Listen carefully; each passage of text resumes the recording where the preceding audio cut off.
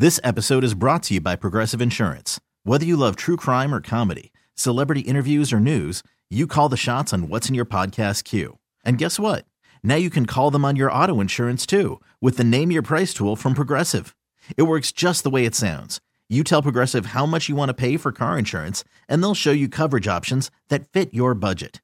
Get your quote today at Progressive.com to join the over 28 million drivers who trust Progressive. Progressive Casualty Insurance Company and Affiliates. Price and coverage match limited by state law. Presented by T-Mobile, the official wireless partner of Odyssey Sports. With an awesome network and great savings, there's never been a better time to join T-Mobile. Visit your neighborhood store to make the switch today.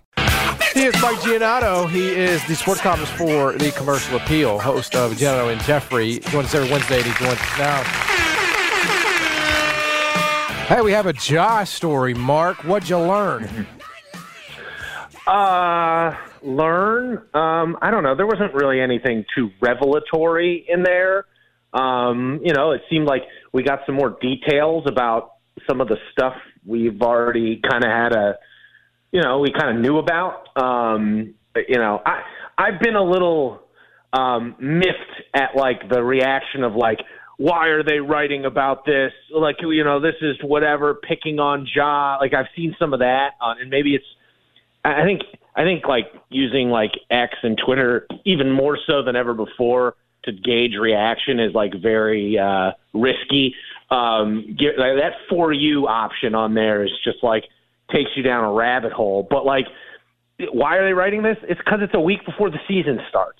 And like, and like, why are they writing about this and not like, doing in-depth pieces about Kevin Porter Jr. getting in trouble and Miles Bridges? It's like, because John's a superstar and they're not. That's why they're writing it. I've just been kind of miffed by that. Like, again, it wasn't like, the good news, I think, ultimately is that it wasn't like there was some new incident that they uncovered that could, nothing new was uncovered or revealed or anything like that in this story.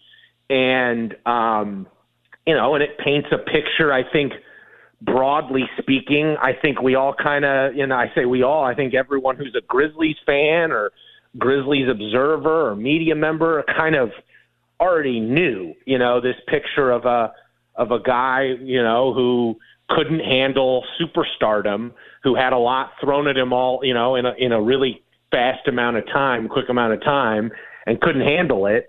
And we just got some more details into how that all played out behind the scenes over the last, year and a half or so. I don't know. I mean, I thought it was a fine story. There were some things, I think I heard you, Jason, earlier, and I think I heard Jeff, and I agree. Like, as someone who, I'm a columnist, I'm an editor at the Commercial Appeal. Like, I don't know if I would have granted business owners anonymity to just kind of throw arrows at Ja. Yeah. Like, if you're going to say it, like put your name to it. Agreed. Type of thing, or demand, or don't include it in the story. I think that was the only thing I kind of took issue with in it. But, I think the big thing to me to remind people, and I said this yesterday on our show, like this thought that because like he's suspended, he's going to go through the suspension and then like it's all going to be in the past. Like, this is going to be brought up constantly throughout the season, whether they come out of this successfully or not. And I say they, I mean the Grizzlies and Ja Morant. This is now part of the narrative, part of the story of Ja and this team. It's going to define, this suspension is going to define the entire season. Before he comes back, the moment, those initial games when he does come back, and then, hopefully if this team's really good, like we think it's going to be, like when they get to the playoffs, and if they're, let's say they break through, like Ja's suspension is going to be part of that story too. Like, it's just, you're not just going to, this is not just going to go away this season. Like, this is going to frame the entire season. So to like be upset that like it's, ESPN is writing some big story about it, I think it's being naive, to be quite honest. Like, this is going to be that we are going to be constantly reminded of what the circumstances are surrounding this season, because I don't think it's unfair, frankly. I think this does, how the Grizzlies emerge from this suspension and how Ja emerges from this suspension. I mean, frankly, they very well could define this version of the Grizzlies for years to come. And so that's how I kind of took the story, is just a reminder that, hey, on the one hand, you can be upset that they're writing this, but I also think it's a reminder that Ja is still a superstar in the NBA. If I'm trying to think of an example, if Zaire Williams had done this, and I don't mean to throw him under the bus, they're not writing a big ESPN expose about his 18-month, inside 18 months that put his career on the brink. They're not doing that. They only do this for superstars. And so it is, in a weird way, another acknowledgement of what the Grizzlies have here and what Memphis has here. And then, you guys have pointed out, I think everyone noticed it, I think the one thing that kind of stood out, it's not news or doesn't advance the story, but was interesting that it wasn't citing league sources. It was citing team sources. And, that can be a slippery slope sometimes. So that would be one thing to keep an eye on, if you will. Now, my gut tells me it's not, the team sources are not people that will ultimately. I don't think this is the high up people in the organization. Let's put it that way. There's no way. I don't think it's There's no way. I don't think it's the people that directly deal with Ja Morant. No, I said. It could be an equipment manager. You know what I mean? It doesn't really require. Well, I'll give Baxter Holmes and Tim McMahon, who I know and are both credible, good journalists. I don't think you're going with it if it's just an equipment manager, to be quite honest. But I also don't think it's Zach Kleiman or Taylor Jenkins. Well, and especially a quote. This one from the team source as strong as the one where they point the finger at T. I'm with you. You said what you said about how the fans are taking this, or is it whether they're a little bit miffed on that, and I'm not concerned about them, but T himself, who we saw tell those kids in New Orleans, hey man, my son's got, I'm paraphrasing, but my son's got to grow up. You got to watch who you're around. You're a man. You got to make better decisions. Sort of lay that out about Ja needing to do better. This one pretty clearly, with a team source, points the finger at him as one of the problems, calling him a major driving force. So my question for you, Mark, is: do you think, we're talking about, does Ja feel aggrieved? We've done that a bunch. What about T here? Because T feels like such an important voice, right, in Ja's ear going forward, and always has been a voice in his ear. You want him to be a good one. Do you any concern about him feeling aggrieved, by this and maybe not being that voice for Ja because of it? That's more I'm concerned about. Who's upset? Yeah. I would say this: if this is a one-off, I think it'll be fine. That makes sense. I think ultimately there's enough. Frankly, there's enough time on the contract. It's stuff like that. If this is just if it's just this, I don't think that's something that would. I don't think you have to worry about that. What you have to worry about is if now there's one story that kind of cites team sources. Will there be more? That's a good point. You don't want that. If you're, if it's just a one-off, I think everyone will move. Right now, I'm sure Zach Kleiman or whoever are texting or calling Ja Morant's people and being like, "This is BS." We're so, whatever. They're doing damage control, if you will, and we had nothing to do with this. We don't know who the team source is. We're going to try and figure out who it is, but it wasn't anyone who matters. And they're probably downplaying it. And if it's just a one-off, fool me once, shame on me. I think you're right. Whole saying. Yeah, I think you're right there. I think that's what's the key to it. And frankly, probably the key to it all is ultimately, if Ja comes back from this suspension and is the great player he was prior to all these issues and is avoiding off-court issues, he'll be fine. I think ultimately, long term, to me, it's all dependent. It still comes back to Ja ultimately, because you can be aggrieved, And that's fine, you know, if you're upset that, like, some of this stuff from behind the scenes is getting aired out publicly. But at the same time, like, the actions of everyone involved here open the door for this. 100%. So, you know, 100%. So it's a tricky situation. And, it, you know, like I said, I think you should – I think I noticed it. And I think frankly, anyone who's, like, kind of in tune with these sorts of things – noticed it right away. Like, I texted Jeffrey and was like, this is interesting. Team sources, not league sources, you know, and, like, you notice it. Mm-hmm. And it could be it's probably a tricky situation they're going to have to navigate in the short term. But I think in terms of long-term issues, again, if this is the only time something like this happens, I think it'll be okay. Well, I mean, you know, in fairness, you know, the Grizzlies are navigating tricky situations because of Ja Morant. So, yeah, I mean, it's at the end of the day, we don't need to lose the focus on why we're in this situation. He opened the door for all of this. 100%. So he can get mad at the Grizzlies if you want, you know, or whoever. You can be mad at the media. Yeah. You can be mad at the Grizzlies. You can be mad at whoever. It's just like, exactly. You know what? Like, he opened the door for this. Yeah, I mean, at the end of the day, like, I think that's where – I think that's a form of – he has to understand that. Well, sure, but does a man at 24 years old understand that? Well, I hope so, because it's time. It's time to grow up. So it's time to stop enabling and saying, oh, let's not make Ja Morant mad.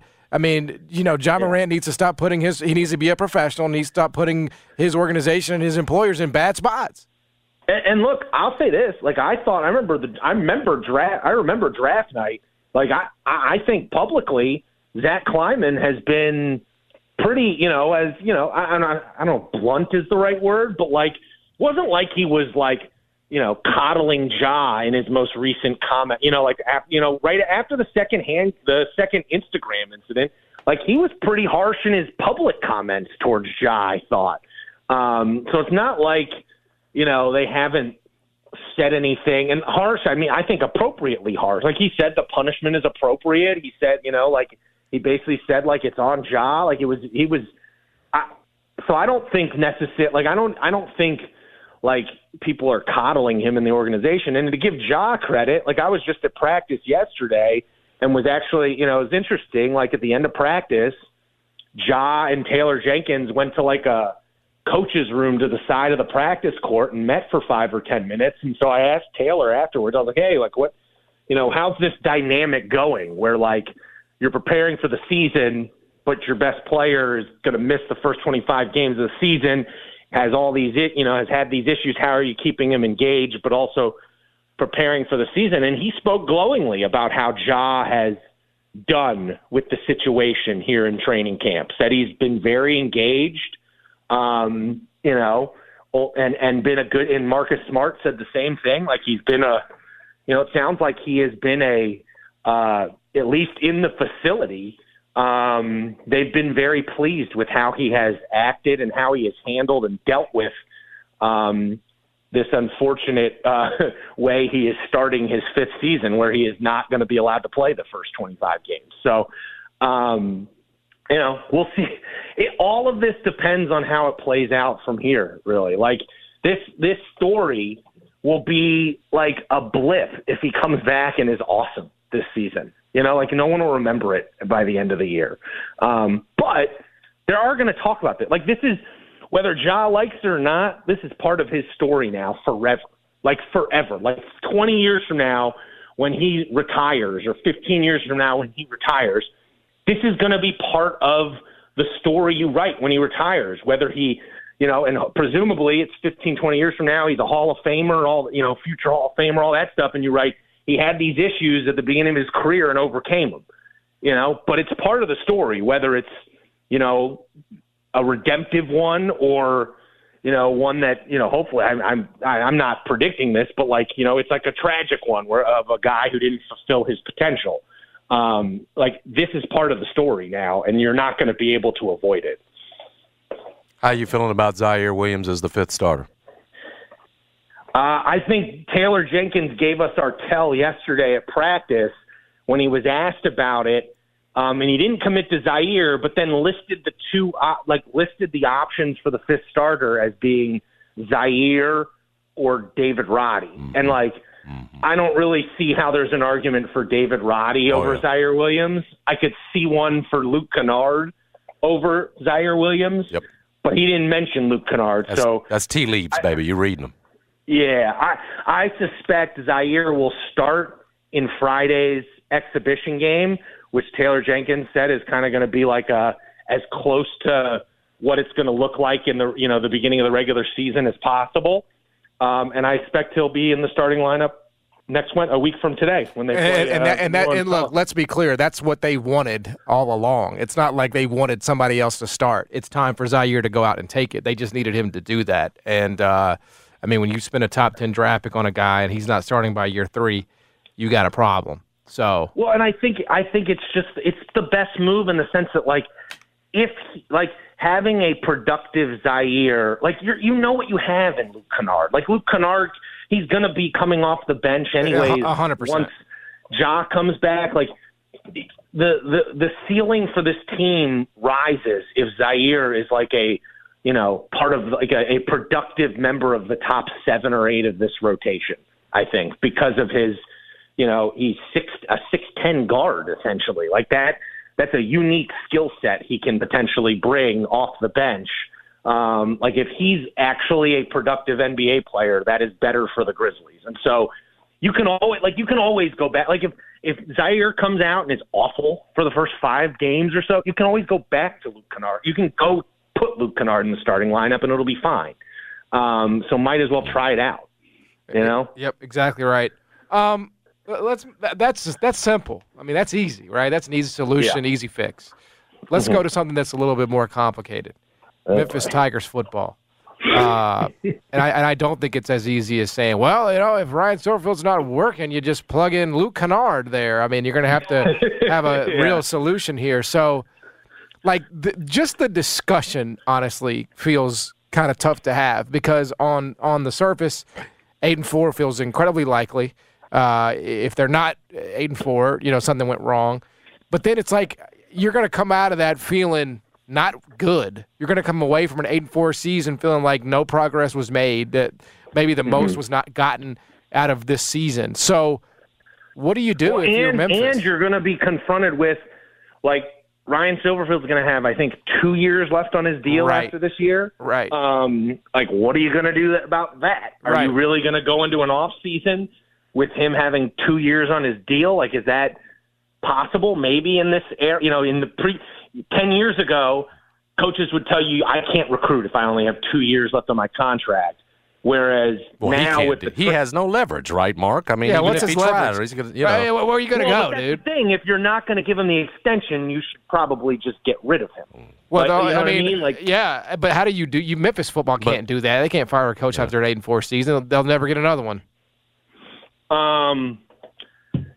Maybe, yeah. I don't know the answer. You're right. 8-4. We said it before the season. Y'all said it before the season too.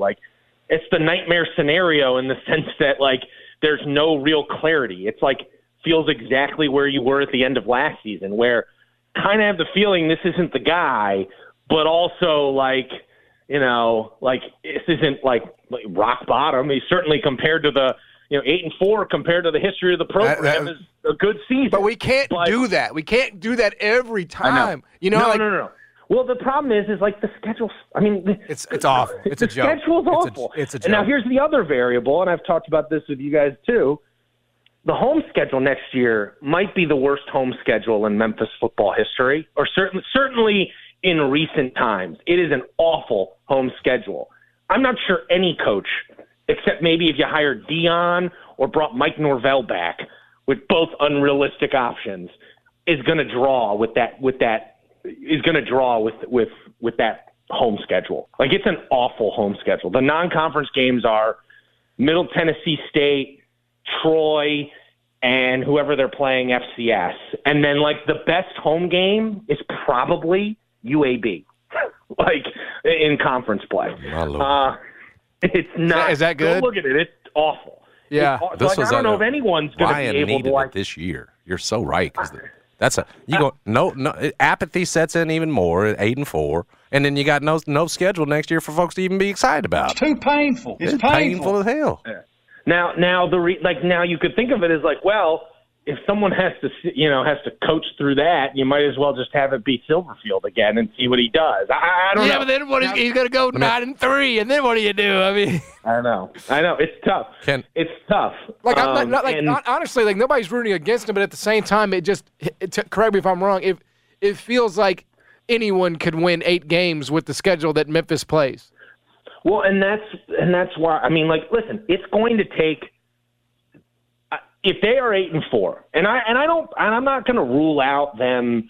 The league is bad enough this year where like I could see them going on winning these next 4 and setting up a big game against SMU a month from now. That seems entirely possible. I don't know if I would predict it, but I think if you are predicting it, I don't think you're crazy. They've shown enough where they're good enough. I don't think they're great, but they're good enough at times where especially against some bad teams. The next 4 games, they're going to be favoring all of them. And so I could see it. Now, the track record suggests it's not going to play out like that, but we'll see. Maybe, we'll see. Yeah. But I think the people involved here, whether it's the administration, whether it's the boosters that actually, that help pay the bills on the football side, there's going to be a tough decision to make at the end of the year. That's what's becoming clear. And you are going to have to determine sort of what Memphis football is right now. Because I personally think if you go 8-4 and you decide, you don't make any changes, you're saying Laird Veach said in that letter last year, you're supposed to compete for championships. Like that was the goal of the program. That was the standard. And I don't know if 8-4 is going to be competing for a championship. And so if that's the standard, they're going to have to make a tough decision. This is why they're paid what they're paid. And I don't personally think it's that tough of a decision. But, if that's the case, I mean, I've been very clear. Like, I probably would have gotten rid of Ryan after last year. I don't think he's the guy, if you will. But I don't think it's like cut and dry, like, I'm right and the people who are saying be patient are wrong. I think it's going to involve, like, someone's going to have to make a gutsy call here, whether it's someone putting up the money to make this happen if they want to get rid of him, or, Laird Veach, it'd be his biggest decision as AD. Whether, if it is his decision at all. It's definitely not, but yes, I get your point. Ultimately for this to happen, it involves an AD facilitating the people / money that need to be involved to make it happen if you're going to do it. So he's going to have to be involved, whether it's not going to ultimately be his call, just like, frankly, it doesn't appear it was his call in the end to hire Ryan. And to be fair to him, like most places, it's not necessarily the AD's call who's hired as the football coach. There are lots of places where the boosters dictate what happens. And so, I don't know, but hopefully they can string together some wins. It just, Friday night felt so deflating because it was like, here was your chance. If you were gonna salvage this thing in terms of, and again, salvage sounds harsh because they're 4-2, but if you're going to salvage this thing from a momentum standpoint, from a getting people invested standpoint, that was your chance and you blew it. Yeah. 2 words, Mark. Justin Fuente. Back to business. Doesn't have to be a whole lot. Doesn't have to be a whole lot different than the Tubby and the Penny situation. It really does not. It can be similar, and with that bad schedule, you're right. Fuente doesn't just have you just running out of your seats, but there's enough there with what he did. There's enough with that bad schedule. You could say we're getting back to business. You could sell him. Well, and like this returning home. concept that it takes time to build, like Dion's thrown that out the window. Heck, look at Barry Odom at UNLV. They were like the worst team in the country last year. They're 5-1 now. Like it doesn't, in the transfer portal era, with the right guy, and that would be what would concern me about Justin Fuente. That's fair. That's fair. Justin Fuente was great at developing players. and he was, I think pretty good on game day at Memphis. But now he's failed, Mark, is what I would throw in there, right? Now he has failed. So, you got to hustle in a way. In this era, you got to hustle in a way as a recruiter, both in the portal and from I'd worry a little bit about that part of it. That's fair. That would be one of my concerns. But I think it'd be a decent hire. I certainly wouldn't pan that hire. I think it'd be. Oh, dude! I told somebody he had Paxton Lynch look like a first-round draft pick. I mean, that guy develops guys. He was developing guys. Yeah, I wouldn't. Virginia Tech went sour, but as someone who covered Virginia Tech extensively. Is that the recruiting during the end that killed of the Beamer era? Yeah. Well, it was. He alienated all of the Virginia high school coaches. They were not. Yeah. He did not do. He did a terrible job.